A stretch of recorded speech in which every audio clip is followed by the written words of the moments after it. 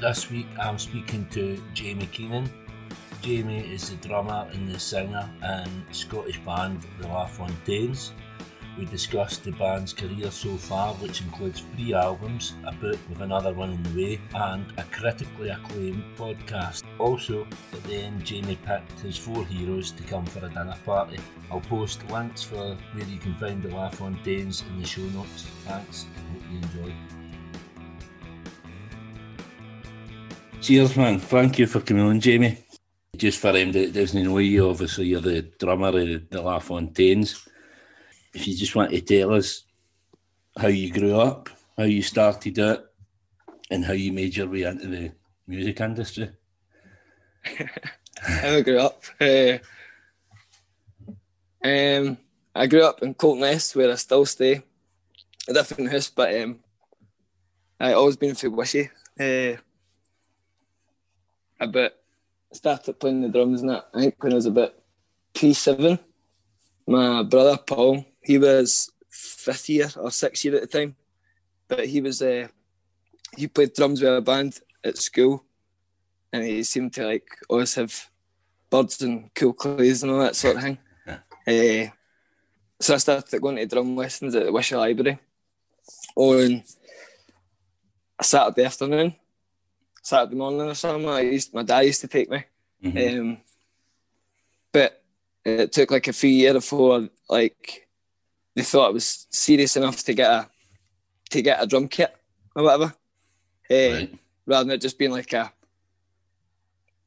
a wee hobby sort of thing that doesn't, you know what I mean? It's it's an investment sort of thing, getting a drum kit. But I got one for this old childminder of mine, Teresa. She had a drum kit, and I put it in a wheelbarrow, wheeled it back into the house, and then played it in the conservatory. But first year or second year of school, I don't know, I kind of picked it up fast, and then the school sort of pushed that as well, put me into the school bands and things that were normally for older folk. So that got me, I don't know, playing and all that. And then it was, I think, first year or second year when I started my first band. I think the first name that we had was Rising Phoenix. Right. And then it became Shockwave. Just with guys for school, we used to play the lunchtime or whatever in the school hall. And then it started, and then my band after that was the Jack and Uries, we were called. With my pals. And then... Who was in them? Do I know any of them? The boys for Wishy? I'm trying to think. Guys for Wishy. We all played for about 10 years or something. Right. Cuff. A guy Right, Cuff, the singer. Mick was a guitarist and Sean the bass player. They're still some of my best pals, but I think just when we left school, they'd started getting jobs, and but I was about 18, they started getting jobs and going to uni and all that sort of thing, and I still wanted to just play music all the time. And then Daz and Kerr were starting what became the La Fontaine sort of thing, and then it was more, I don't know, more happening. Right. So how did that come about? How did they approach you about joining the band? Because I don't know, you seem a bit kind of different for them. It was a guy, Finlay, who manages now, and he played the guitar at first, and then I was playing in a band with him as well called Simply Ronnie, and then it was him and Kerr that were starting La Fontaines, and then I started. They asked me just to come down for a jam. Right. But initially it was going to be Kerr's sort of backing band, for his rap name was Prime at the time, so it just got to be a backing band for him, and then we started to try to hinky names, and then we got the La Fontaines. Right. Well, the first name we considered was Club Karaoke, and it became the La Fontaines. Right. And where did that come from? Because I was going to ask about that. Where you get the name for the band? It's quite a cool name. There's a voice over actor called Don LaFontaine. He used to do the voiceovers for trailers for movies and that. He's got a dead distinctive voice. So I was like, one man in a city. Right. One desire. Like, if you heard them, you know his name. And we got an email address for him, so we emailed them, or Kerry emailed them saying, we've called your band after you. And we like asked him if he'd consider recording an intro for us walking on the stage, sort of thing. And he said he would, but he was in hospital with like getting surgery on his throat. So he said he'd do it in a few weeks' time after he recovered, but then he died. So our first bit of press was because we get his last email. That's how the name came about. That's quite mental, isn't it? You basically killed that guy by choosing him as your name.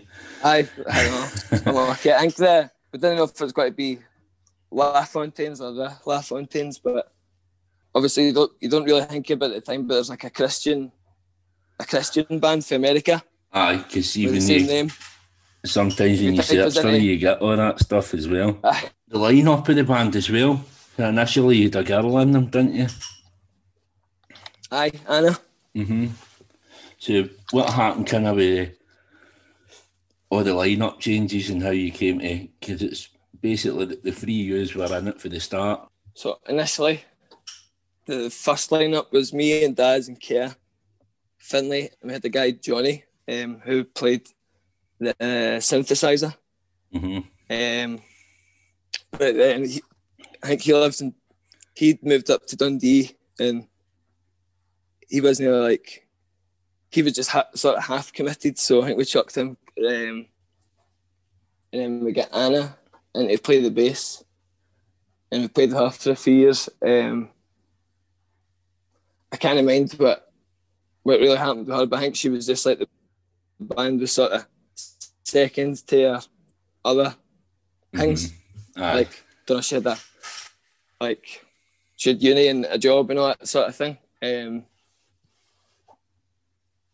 And I think we I don't know, we already liked John. John was up for doing it, sort of thing. So, and John could sing. Yeah. Whereas I was able to sing a wee bit, but like he was fucking like really good. I think you've kind of grown into that though now, haven't you? But I see what you mean. That's when I got into Ease, was with that lineup with John Gerard there. Aye. And that's what I liked about it, was the rapping with the singing as well. Because I thought he had a brilliant voice. Aye. Aye, big bits to film in, but I was like, because before I'd like I've been writing the parts and all that sort of thing, so I could sing them, but it's just John was much better, and it's hard to do a lot of it while playing the drums sort of thing at the same time. Aye. But I don't know, like, and you keep doing it, you get better at it. You're a brilliant singer. And cheers, man. I don't think you kind of notice the difference now, like a couple of years down the line.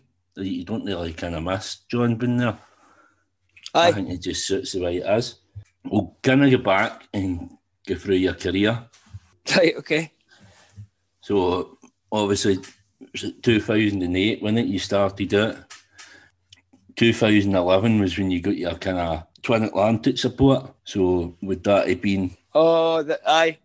Would that have been through like Fraz? Fraz Jury? Aye. Because I mind having him. I done a gig with him, and I ran a gig in Girdwoods, and I had him on. Right. And he was talking about you. He'd just met you or something, and but he would have been running Paisley Student Union, wouldn't he, with Twin Atlantic there? So is that how that came about? I think we had the same manager. Right. This lassie, Amy. It's Twin Atlantic, and then we get a fucking mental think in that, but that was 2011, 10 years ago. So that was our first, I think so, that was our first tour. We'd done a couple of gigs like away for Glasgow, a couple in Aberdeen and a couple in London or whatever, but no none was a proper tour sort of thing. I mean, the first gig was in Aberdeen at the Lemon Tree. And then after the gig, so this is 10 years, so I would be 21.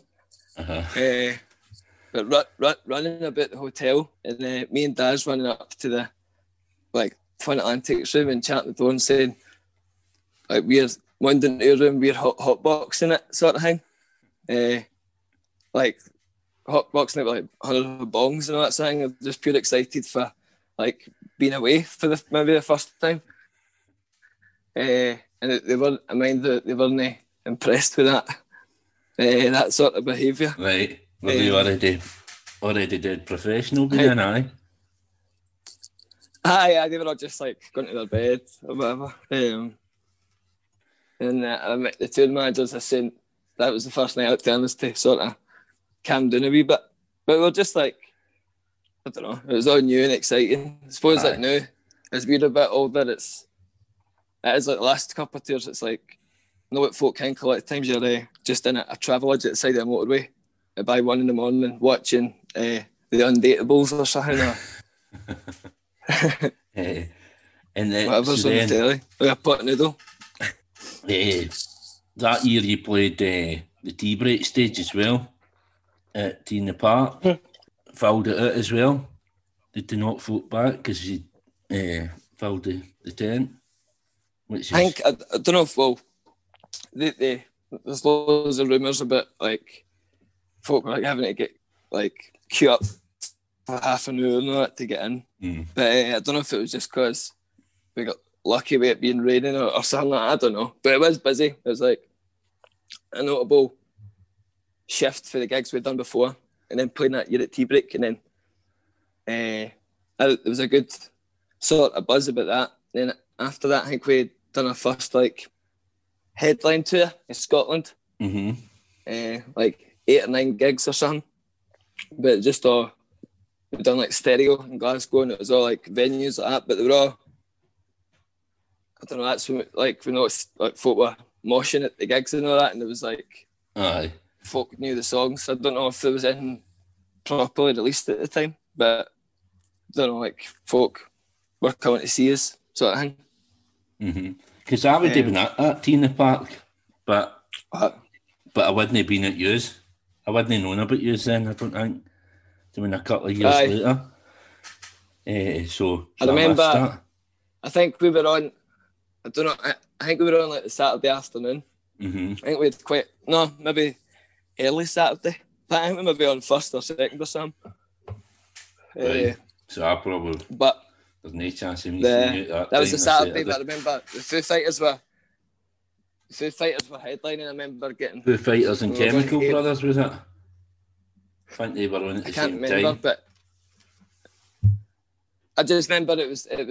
I've never seen the Foo Fighters, but just as I was walking to get a lift to them, they played Everlong, and it was a dead nice moment, thinking, what a fucking weekend, sort of thing. Oh, that's brilliant, man. So then, 2 years later, you played Tea in the Park again. BBC introduction stage, is that the one that you... That's when I get kicked at. What happened with that? So, when you were playing my headline in this BBC stage, the pure big deal was got to be on the telly and all that sort of thing. So I think we were on the Sunday night. My pal Johnny used to organise this bus up to Tea in the Park, or a couple of buses, and it was just... I'd never been there on these buses. I'd been up to Tea in the Park, but I'd always went up different ways. But it just sounded fucking brilliant. Yeah. So they were leaving the Thursday morning, and I was saying that to the band a few weeks before. It's I'm going to go up on the Thursday and enjoy the full weekend, because I'd only ever been up for 1 or 2 nights or whatever. Never done the full Thursday to Monday thing. So I'd went up on Thursday, and then I'd just been getting completely on it from the Thursday morning and going about different tents and getting up to all sorts. And about 10 in the morning on Friday, I was going to get water.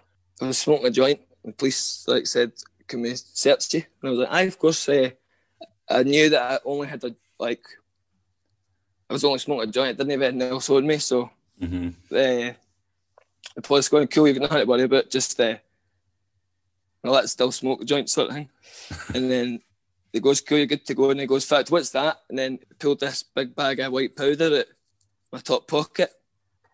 I was like, honestly, I don't know where that came from. I was at my nut at the time, but I was honest, I didn't know where it sort of came from. And then the police came out, and then they took me into a wee hanging. They were cutting off my band and kicked me out. And then I was thinking, if there's one way of getting to stay in, it's just saying I'm playing with a band here on Sunday night at La Fontaine's and all that. But as I said that, the other guy he's on the radio, and then because it's got back to all the organisers and all that, saying that the drummer for La Fontaine's had been kicked out for drugs, and they told me I was trying to get back in, that sort of thing. I was trying to I was going round the perimeter and trying to sneak back in.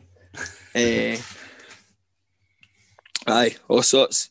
And then eventually, I don't know, I woke up, and it was Saturday morning, in my own bed, and then I realised I totally fucked it, because if I knew what I was doing when the police were kicking me out, I wouldn't have said anything, because then I could just get straight back in, no bother abusing my privileges and connections. But because that one, it'd get back to the press and all that new. So if they let me back in, it'd be how one rule for artists or whatever, and all that sort of thing. At one point, I was going to be getting a police escort on the site to play the gig, which would have been cool as fuck. Aye. But then it just said, nah, you can't do it. But they had to get a rehearsal with this other guy, Ian, who saved the day. They've never let me live it down. Anytime if I fucking end up careful, I was like, we've got to Ian Stewart a phone. Aye, it was absolutely shite. Really shite, man. I was on the podcast and all that, you talk about this, and you kind of talk about all the scrapes you get into. What are Kerr and Dad's like? Are they must get up to their own stuff and all. They must be just as bad as you. Or are you just totally way out of control for them? They're much worse. Aye. Aye, we'll get this. I'll make this a big headline for the podcast. It's not like I go, don't know, looking for trouble. I think that's my perspective on it, finding the funny bits and the. I think it's just because you're so friendly, aren't you? And you'll talk to anybody. I don't think you realise you're in troublesome situations. Aye, I think I'm probably easily led as well. Easily led astray. But that Tea in the Park one, that was a serious kick in the balls, man. So to some extent, I cleaned my act up. Oh, and then a few weeks after that, a few months after that, I met this guy. I'll not tell you who he is, but he's going, all right, mate. How do you enjoy that speed I gave you at Tea in the Park? And I was like, what are you talking about? And it was like, you were over on Friday morning, you were playing the guitar, and then I gave you a bag of speed. Did you like it or something like that? And then that's it. Then I realised that's what it was when the police. Aye. It was speed that pulled out my pocket. So this guy had gave me it. I was like, fuck, that's where it came from. So anyway, I know. I think. I don't know what I was going to say. It doesn't matter. So the following year, you played in New York. Was that the Scottish Music Awards? You won some award that got you to America. We won. I don't know what the award was, what it was for, but I knew that we won something like best live act or something like that, and we got to go to New York, man. It was fucking wonderful, man. We were there for 9 days or something, so it's a good amount of time to spend somewhere rather than going for a long weekend or whatever. It was there get a good experience. I mean, a lot of times you're on tour and you're only in cities for a couple of hours, and sometimes the venue's no near end at all. Do you know what I mean? Like in Glasgow, it's equivalent to playing it like SWG3, but you know what I mean. You're a good hour's walk for the city centre or whatever. Mm-hmm. But in New York, we were there for like 9 days, man. It was great. I still never seen like the Twin Towers bit or the Statue of Liberty or like quite a lot of shit never got to see, but just absolutely loved it, man. But I mean, like, I've never. The furthest I've been Spain. I've never been anywhere. But like playing it somewhere like the Bowery Ballroom, like that's like a famous place, isn't it? That's where the Strokes and all that used to play. So that's really good to have in your CV, isn't it? Was it just the 2 gigs you played there? I think we done. I was thinking about this today actually. I think we done 4 gigs and we done a sort of DJ set or something like that. Mm-hmm. One of the gigs it was only acoustic, but we played in Central Park, which I always forget about. It wasn't like obviously like the Simon and Garfunkel bit, but it was this wee stage that was. It was there was a 10k or something on that day, or a half marathon, or some sort of, it was like a Scotland themed fun run. But it was like a good 10,000 people taking part of it, and it was just like a wee mobile stage sort of thing we played. But still, again, if it's for the CV, then I can still say like I've played in Central Park. We done another one, the Mercury Lounge, in the Webster Hall. Oh, but just like the folk we were meeting and all that when we were there, it was just fucking. Well, we've not been back right enough, but it was just what an experience to I don't know, go to New York with your band for 9 days. Because, well, it's your pals as well, isn't it? At the end of the day, it's your pals. It's like going on a lad's holiday. At the end of that year, then you sold out the ABC in Glasgow and you had Jerry Cinnamon supporting you. So, that was 2014. That was Halloween, and the theme for that gig, it was meant to be like there was a zombie outbreak or something, and the only safe place was in the ABC. So we'd started with a big screen, like this wee sort of daft film that get made for it, and then as if I was running up Sauchiehall Hall Street and then into the venue and then walking on stage. It was obviously filmed before, but made to look like that. That was Jerry Cinnamon. He was supporting one. I was sort of pal with him, and I asked him if he got him the support. Which is So you basically broke Jerry Cinnamon. You made him the star that he is. No. But we've done a few gigs with him.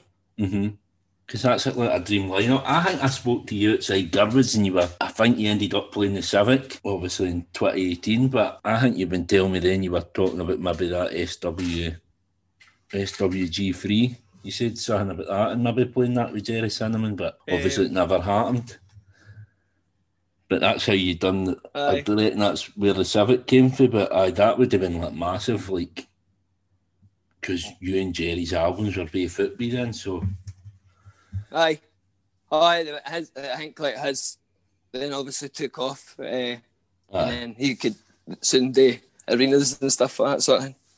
So, 2015, you released your first album. I think this is then when I kind of started following you. So you released the first album, you opened D in the Park on the main stage, and then you finished the year doing a headline show at the Barrowlands as well. So that's like 3 milestones in the 1 year, man. That's really good. I remember doing the D in the Park, the main stage, and just I can't remember who was headlining. I think maybe the Libertines, but they were doing like the headliner of the festival gets a sort of sound check or gets everything in the morning before the first one. But it was like whoever the headliners were, stuff was set up, and then it was us our wee amps and like drums, and just like tiny, and then we had like a backdrop, the same backdrop that we would like just playing in, like, I can't think of the size, but you just use it for like pubs and stuff like that. And then it's like they're hanging the backdrop up, and it was just like looks so tiny on the stage. That was amazing thing to do. Did you announce the Barrowlands? I can mind hearing about it that weekend that you were playing the Barrowlands, so you must have announced it kind of on stage or something, or just after it or whatever. I think so. I think because the first album was just at the end minute, so that's usually how it works. Because that's kind of, I can mind, I bought about five or six tickets for that Barrowlands show. I was just taking every day for my work and things like that, because I was like, you need to hear this band, man, and you were brilliant that night. I can mind that was probably one of the best gigs we've ever played. That first time at the Barrows. Like, looking back on the first album, what's your kind of thoughts on it? You still kind of happy with it? Because just for listening to you on the podcast and when you kind of review the albums, what's your thoughts on it now? Because I think it's brilliant. I think it still stands up. Aye, man. Cheers. It's mad. I think that's 6 years ago now. I recorded it down in Woking next to. We stayed on Stanley Road, see like Paul Weller album. That's where we lived there. We were there for like 3 weeks or something. And we had to go down another couple of times, but it was in the summer. The 2014 World Cup was on. And it was just fucking an amazing time. It was beautiful every day, and just watching football and recording music, and everything was exciting and magical. Right. And it was good when it came out, just sort of thinking, oh, it's cool. Well, you've got a proper album out. It's not just on Spotify and that, but you can get it in some shops and that, and we put it at our sale. Just to make, I think we had a couple of offers of folk wanted to put the album, but then we thought we better day one anyway, just before we've been going for years and still not put an album out. So, because we've been in a band for 7 years or something like that and still hadn't done an album.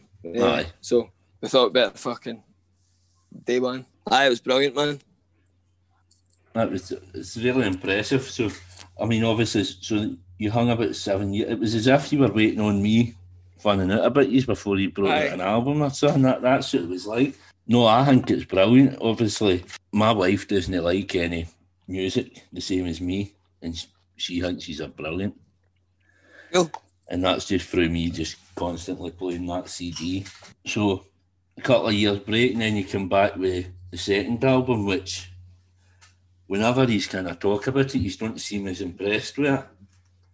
But again, man, I think it's got some good tunes. I think it's just what I find with Common Problem is all the songs are kind of different style.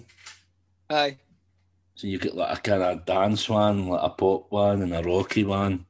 But I quite like that. I think that's what's held us back as well. So I think because nobody knows what genre to tag us under. Aye. But that's a good thing, is it? You don't want to be pigeonholed. No, I know.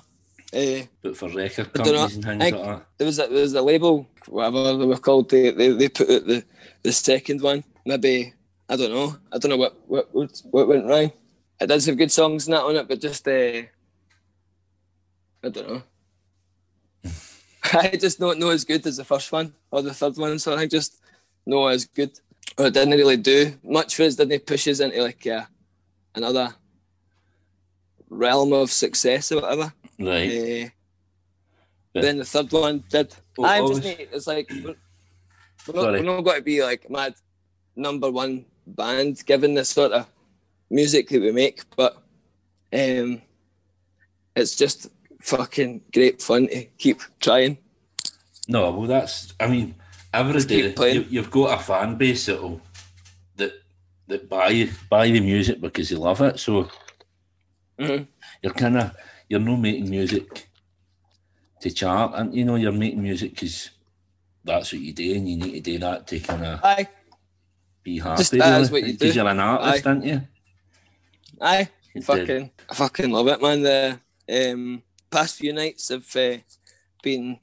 Dad sent over a whole load of new demos, so I've been singing the last few nights and playing the guitar, and I getting loads of new music done. Right. Just hopefully can record it properly soon. Sometime in the next Aye. in the next 3 years or something, once we're allowed to do I know. that.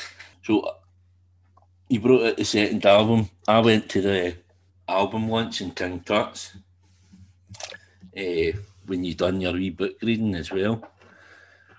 What was it? See when you brought it? See when you brought out the book. Whose idea was that? Was that your idea, or was that kind of the rest of the band coming to you?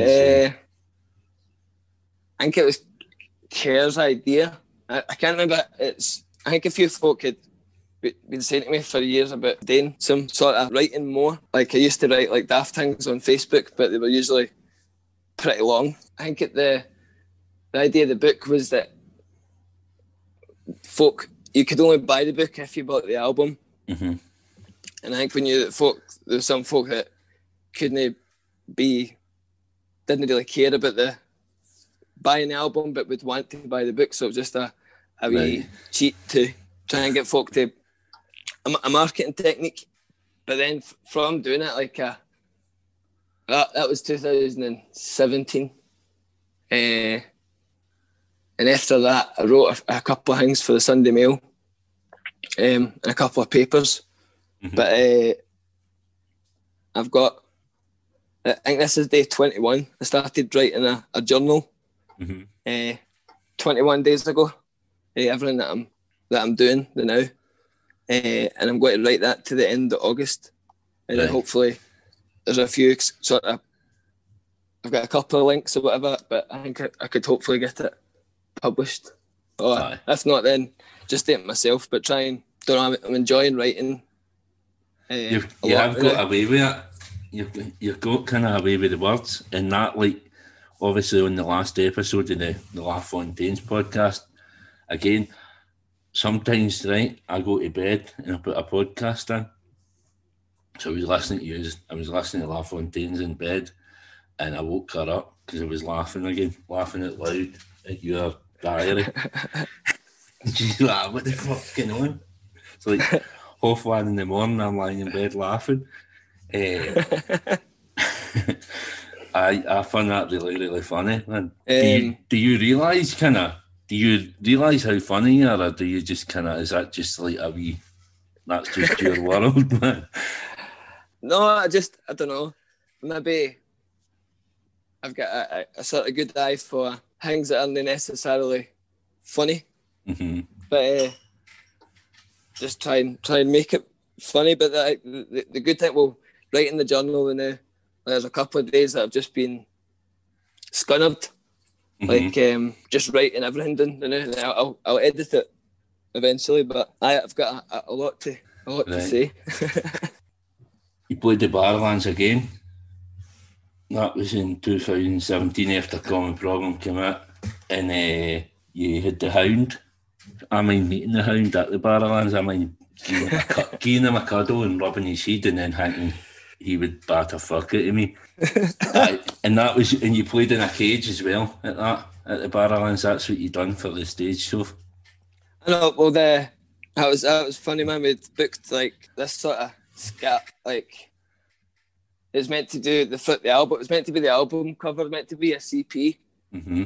That was fine. I got there. I got in about 12 o'clock or one in the afternoon, and then the guys just finished setting it up. And then I was like, right, we got to move that so I can set up. That's where the drums go. Sort of thing. It's like, no, well, because of the size of the one that we had booked, it's like it physically couldn't go anywhere else in the stage. It just looked like this. Mad fucking scaffolding, and then so I had to sit up behind this scaffolding, and I mind that I was annoyed about it. If I was not annoyed, but just like I think a few folk were really annoyed, but it's like because of how long it takes to set up, it's not a thing that they could just go take it down, because especially when the rest of the stage was set up round about it then. Aye. So I had to just leave it, man. But that's what, like, Kermit, he's on stage, he makes that hilarious. Like, he's saying to the crowd that, like, we had to pay $3,000 for this and all that sort of thing. Genuinely cost us thousands of pounds. The Hound, I've still never seen Game of Thrones. I dare say I would enjoy it if I'd seen it, but I've just sort of missed the boat with it. But anyway, I think he'd been at a gig or 2 or 4, but then I don't know what but he came on and introduced us at the encore, or reintroduced us for the encore. And then he said, somebody must have told him what to say, but he said that it's time to release the Hounds, but we'd already played Release the Hounds before. That just funny him being there in the after party. Like, he's about 7 feet or whatever. He's a cool guy. Aye. Cool guy, man. Apparently lives in a boat on Loch Lomond, which sounds cool. I'd quite like to live in a boat. So the following year, you played Transmit. You get put into Transmit at short notice. You'd been playing in Germany, and somebody felt it, and you stepped into Open. You mind that? Oh, the first year at Transmit, we headlined the King Tut's stage. That was 2017. That was maybe 2018. I don't know. Anyway, with 27 or whatever it was, we headlined them, and it was like us and Lewis Capaldi and Eddie Cinnamon and that again. The next year, we were at a festival in Germany, and then I think we were booked to come home the next afternoon at Leisure, but we played, and then we got asked if we could open Transmit on the main stage. It was meant to be Jerry Cinnamon's slot, but there was some rapper, I can't mind what he was called, but J Huss. I get done for like stabbing somebody or something like that. He went to jail. So I think Jerry was getting his slot, and then so needed somebody open, and then try to book flights. So wherever we were, like whatever city we were in, we had to get an airport that was a few hours away. I had one of those like up all night sort of thing, travelling, and then getting into Edinburgh, and then just going straight to Transmit. Had to phone my pal Cuff, to the guy I was talking about earlier on, to like pick up my drum kit. Right. And all that. He was working somewhere, and he had to go in. And he turns up to Transmit in his work van and all that, with unloading the drum kit and all that, because we were in Germany, but I just had a rental one over there. Right. But I was like very exciting. But then it was like, there's the extremes of it. After I played at Transmit on the main stage, that night I was playing in the Waverley and Wishy to like almost no one. But I get paid for it, so.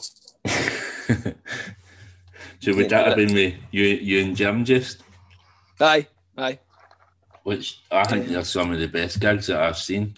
I really miss playing, especially with Jim, just playing covers and singing with each other, man. Cannot wait till that gets. I think that'll come back first, I think. Like, for example, when the pub's open, we might be able to play, but everybody has to sit down sort of thing, and then I think that's what the return to live music will be. Yeah. Hopefully I can ride the full wave. It'll be kind of, I think, like in the summer you'll be able to do like beer garden gigs and things like that. Aye. I think so. I think me and Jim are talking about in the summer touting ourselves as like, we'll come and play at your barbecue sort of thing. Right. Because it's just the two is we can accommodate for being like quiet or as loud or whatever as we need. We were talking about me and Jim were talking about doing like a live stream somewhere, or just like getting the guy in Gidwoods was going to let us do it in there, but then they're saying no, just because they can't seem to have other folk in the pub. They're still doing deliveries and that, but right. I really want to start playing again, man. It must be murder kind of just sitting about, not being able to do, and it must be mind-numbing. I've been able to do loads of other things, just not the drums, really. Mm-hmm. Just really I've got a wee kit and I could set up for the house, but I've got neighbours and that, so I've not been able to fucking volley them. but I'm trying to knock fuck out a drum set, man. It's no mind. No, I mean, I don't know. I have been happy.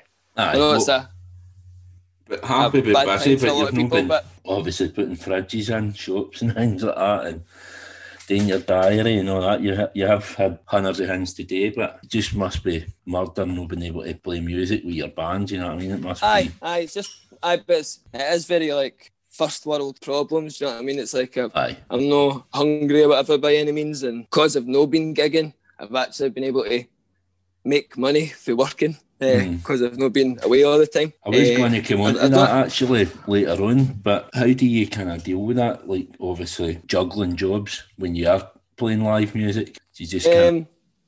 I just take whatever's going, man.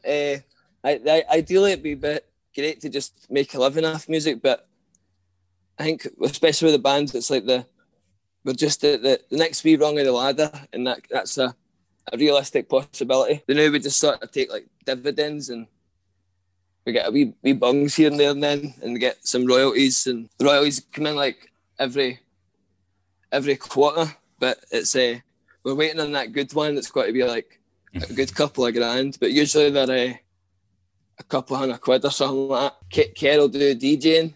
He was DJing in Firewater, and then I would play around about the pubs and just do whatever, like labouring shifts, or I'll be fucking at anything, man. I'm not too proud to Which is no work something, man. So I've got a couple of jobs in there, work with a joiner, and I'll just do whatever. Going back to 2018, Mother will start at getting kind of decent gigs now, innit? So, but to play your home ground, man, that's... Aye. Like we hadn't played in Motherwell since like 2009 or something like that. Like, remember Starker? Aye. We used to always play there, and then I always wanted to play more local gigs, but they were always like, nah, we need to play like less gigs to make the next one bigger and stuff like that. You did one, mind you, it was your sister that ran it, wasn't it? That be in Beltane or be in Belhaven? Aye, we've done that a couple of times. I think the last one we done was like 2011 or something like that. But if I was the band's manager, I would have had us playing in fucking... See, for every pub that me and Jim play in, for example, it's like they're all saying, you know, get the La Fontaine's in. Aye. If it was up to me, we'd be playing in every daft wee boozer in Lanarkshire, the Cleland Club and all that. Well, that's it. Well, the Cleland Club's shut now, isn't it?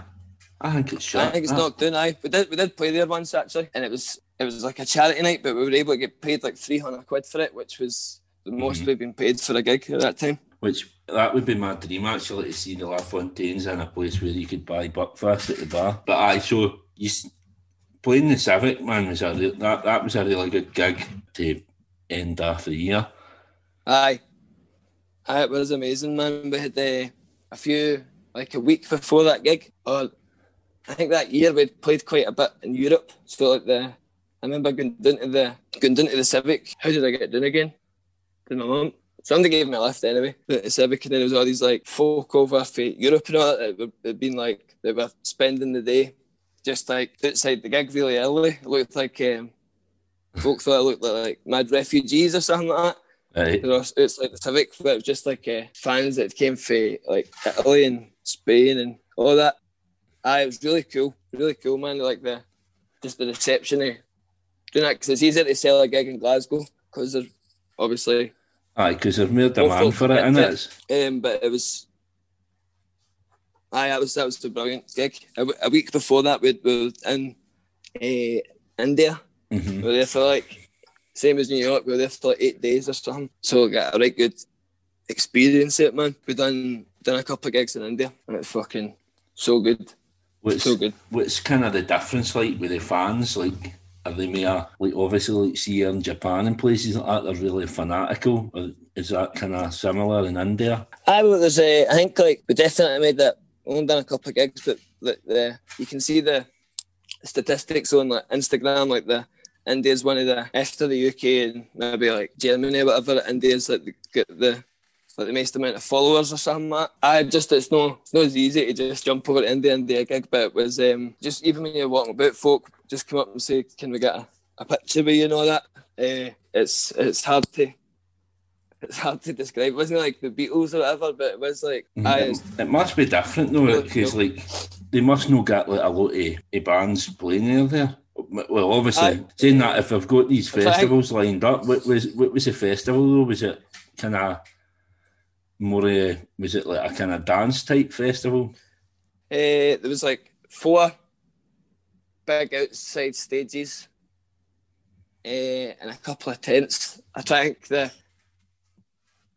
think like other Western bands that were playing, or like ones that you would know. But it was like I think Joe Satriani was one of the headliners. So, right.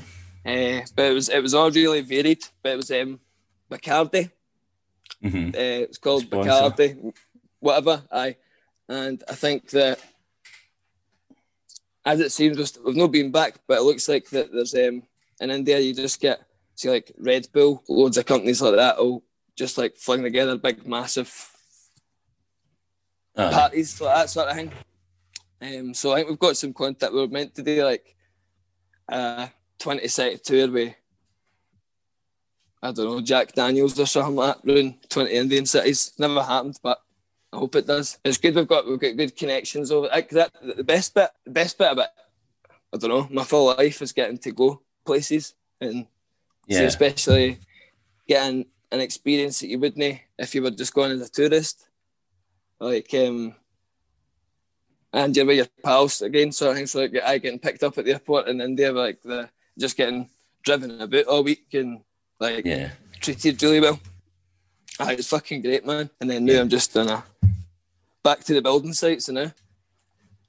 2019 was when Junior came out.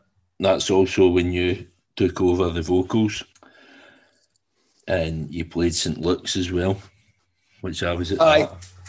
So how did it feel, kind of taking on the vocals? When was that discussed? Was that kind of... So we had the other boy in, Neil. Mm-hmm. We had Neil in playing. I think John, after common problem, John was getting too busy with his work, and he was working for the bank, and it couldn't take like could only take so many days off and stuff. So we're like, right, fair enough. And then Neil was doing the singing, so between me and him we could do it.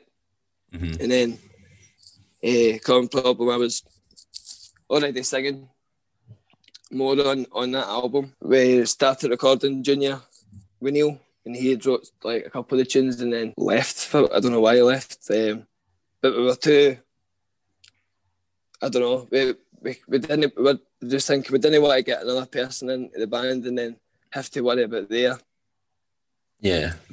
life as well, sort of thing. We knew that between me, Daz and Kel, like, we can do it. I can, not that I'm a fucking Pavarotti, but I can sort of sing. In the 3 years would do it till the dying end. Well, see, this is the thing. Obviously, with you being local, like, so I've seen you busking, so we all know that you can sing. But obviously, for certain parts of the fan base, it maybe no being local. I don't know if you ask the women in Greg's. I don't think they'll give you the same answer. I've not done it busking for a while. I went 2019. It was like 3 days I was out, and it was April or something like that. It was quite nice, and I was out.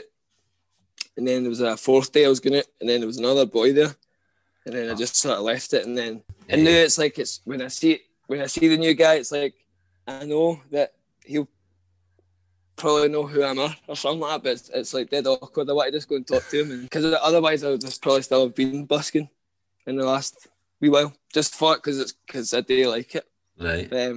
Because Jim used to busk here as well, didn't he? Was that Jim's spot, and then he gave it to you, or did you share it or something? No, it was mine, but he done it a couple of times. Well, before, when I was a bit, my sister's the same age as Jim. So Jim's 10 years older than me, but there's since I was about 15 or 16, my sister and her pals would always say, "You're the same as your pal Jim." And a few folk could tell me that. And then when I worked at a pub in Zico's, it was called. In Wishy, across from the mall. It was like a Brazilian themed bar. I was out having a fag, and then this guy, what turned out to be Jim, came out and said, like, can I get a lighter or something like that? And then I was just like, "You're Jim." He's like, "You're Jamie," and then we started just playing together, and then that's aye, one of my best pals. You got him. He was support for you at St Luke's, wasn't he? Because that was the first time I'd seen him in like a proper place in Glasgow, which was amazing. But that was a brilliant gig.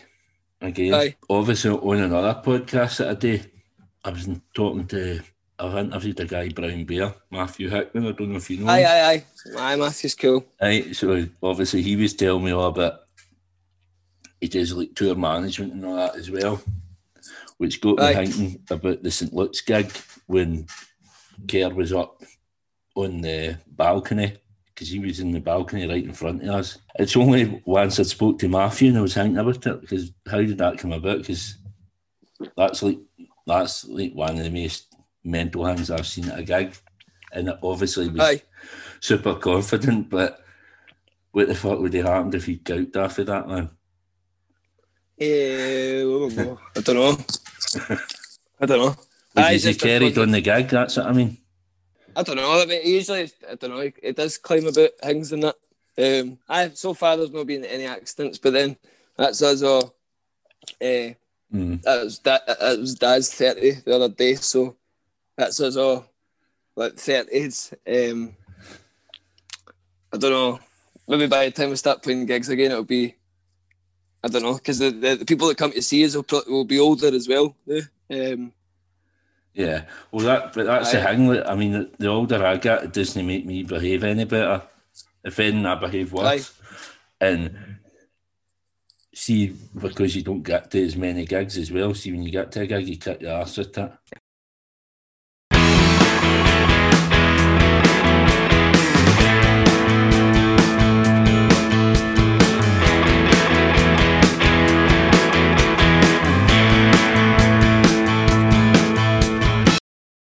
We've had the podcast, which has been good, but the podcast's been amazing, man. Cheers, man! It's quite buzzing about it. Like, it's the past few weeks I've had a rejuvenation for it. It's kind of evolved as well, hasn't it? It started with just kind of the frees, kind of sitting down talking, but I mean, I like the ones where you have guests on it as well.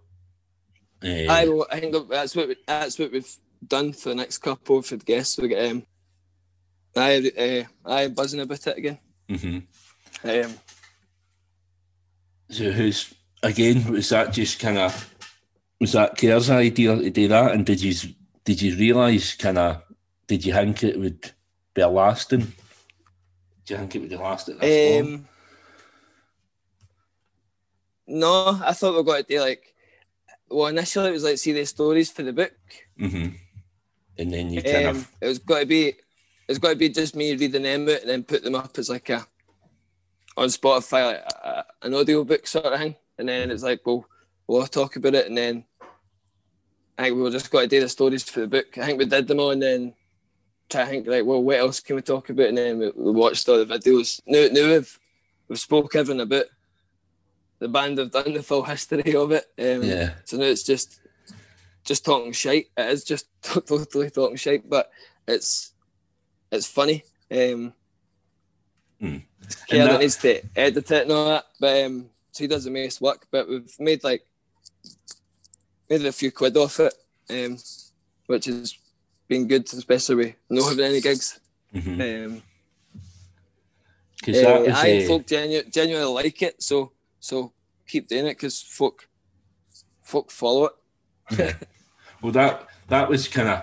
I mean, I've been listening to podcasts for a couple of years, so I go to work. I just listen to podcasts all day. I actually not get time for the amount of podcasts I've got to listen to. But like yours is one that I listen to as soon as it's out. With Aye. Right good Scottish fans. I think we've got a couple of Fitba ones coming up. Right. The other day. But he cares knows more about Fitba than me. I know a decent enough surface level of Fitba. But no enough. Yeah. No enough. But no, I mean, and it's good to have you on this one because obviously I've heard Kerr on a couple of ones. He's been on Sean McDonald's one. He's been on, I think he's been on Rebel City or something else anyway. Mm-hmm. And obviously I've heard the two he's on Derek Watson's one. So it's kind of nice, obviously, to have you on yourself. You certainly know your podcast. I'm not really I listen to some of that. I like BBC Sounds, some of the history ones and stuff like that. Mm-hmm. Just if I'm out running, but I don't really listen to them in the house. Right. Or if I'm in the van going to work, I've listened to a few Joe Rogan ones with Brian Cox. Mm-hmm. But that's the thing. There's that many stuff. There's that much stuff out there.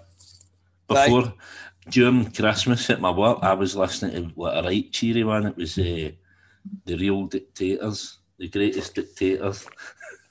I listened to that one about Chairman Mao. Aye. There was him and there was the North Korean boy and Stalin. They done everything bar Hitler for some reason. So I spoke about the podcast, spoke about. I don't think we need to ask you any funny stories because it's been kind of peppered with funny stories. We spoke about your busking. We've covered everything really. The last thing, obviously, the podcast is called Time for Heroes. Right.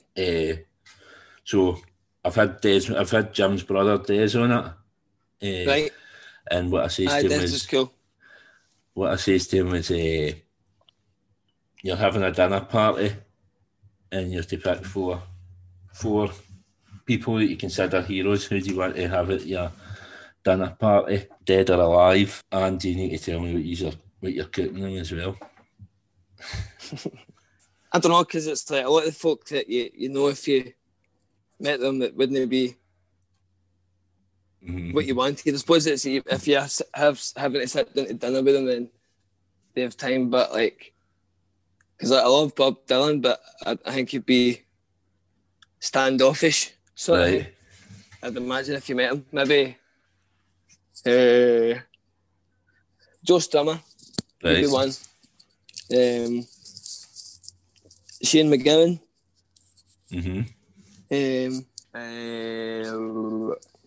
Bob Marley, and maybe John Lennon. I'm just naming folk that I like.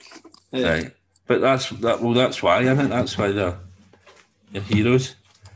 I'm trying to think. I'd definitely have John Lennon there. I would probably pick Bob Dylan myself. And what you making them then, pot noodles like you were talking about earlier? Tonight I ordered a Vindaloo hoagie. Right. A Vindaloo chicken tikka hoagie. So it's like chips, cheese, chicken tikka, and a Vindaloo and a big bread. Right. I'm not much yesterday I made food, but it was corn mince and couscous. Right. With some soy sauce, but just because you can microwave the corn in a minute and the couscous takes a minute too, and it's pretty. There's a protein in the corn, so it felt quite healthy. And I make them corn and couscous. So special. Do you eat healthy all the time, or is it just whenever you feel like it? I think the new is probably the healthiest I've ever ate. It's my eating's got better as I got older. Mm-hmm. I think. Still not very good way like vegetables. I'm fine with the taste of them, but the texture's not great. So I just get put off of them. But like, I like experimenting with soups. Right. As a soup maker a few weeks ago. I feel I'm going to have a healthy week this week. Right, and are you still getting it running as well? Aye, just most days anyway. A couple of days I was working during the week there, and it was like one of the shifts was 19 hours, and the other one was 16. So I missed it for those 2 days. But I've tried to go out every day. So yeah, it must be good as well. Shit like that's just good for your mental health. Aye, man. I just like going out, and I'm not trying to knock my pan in and go as fast as I can or try to beat my time, whatever. Just go out and then I just listen to my music uninterrupted and just not really think about it and get to a point that I enjoy it and I don't want to game. I just want to keep going. Probably the last story, see, before I go, I can mind walking to my work last year, and it was the summer, so it was nice weather. And I was walking to my work and I had my La Fontaine's t-shirt on. Aye.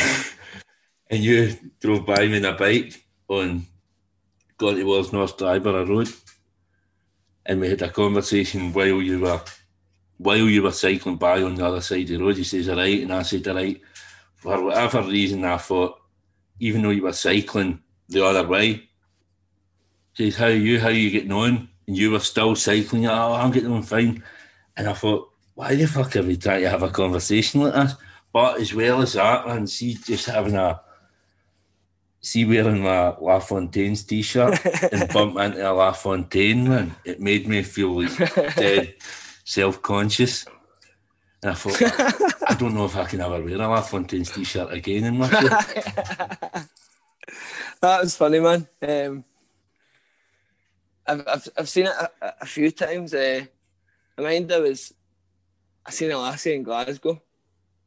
And she had the La Fontaine's t-shirt on. I think I fancied it or whatever, but I was like, oh, nice t-shirt. And all that. But she didn't know the band at all. She just had the t-shirt for whatever reason. Right, and usually that only happens with the Ramones. I know. I've seen it a couple of times on trains or whatever, just folk with t-shirts on. It's cool. There was a good one the other week. I was on a building site in Cambuslang, and there were a couple of guys on the building site, like mad workies that are right into the band and all that. And it's funny as fuck. So you're cool with it then? You don't mind bumping into folk wearing La Fontaine's t-shirts? No, I think it's cool. I think it's it's obviously a bit like awkward or whatever, but it's just because you're local, and then I was kind of like, oh, I would hate to bump into him again. I'd hate to bump into you wearing a La Fontaine's t-shirt again, because then you think I was like a mad stalker or something. No, man, it's cool that folk buy them, man, as well. Like, we've done that every month. We've released a couple of new things, and then they're all selling it. So it's been keeping the business afloat the last year. Yeah, selling t-shirts. So we make more money for that than we do for music. So cheers for buying, man. Brilliant, man. Thank you very much for coming on. No worries, man. It's good to talk to you. I hope you enjoyed this episode of Time for Heroes podcast. If you would like to get in touch about anything, you can contact me on Instagram at Time for Heroes podcast, or on Twitter at Time for Heroes P1, or you can drop me an email at timeforheroespod@gmail.com. You can find the podcast in all the usual places: Spotify, Amazon Music, Google Podcasts, Apple Podcasts, iTunes, and many more. Please leave a review wherever you can and share it with others, but more importantly, enjoy the show.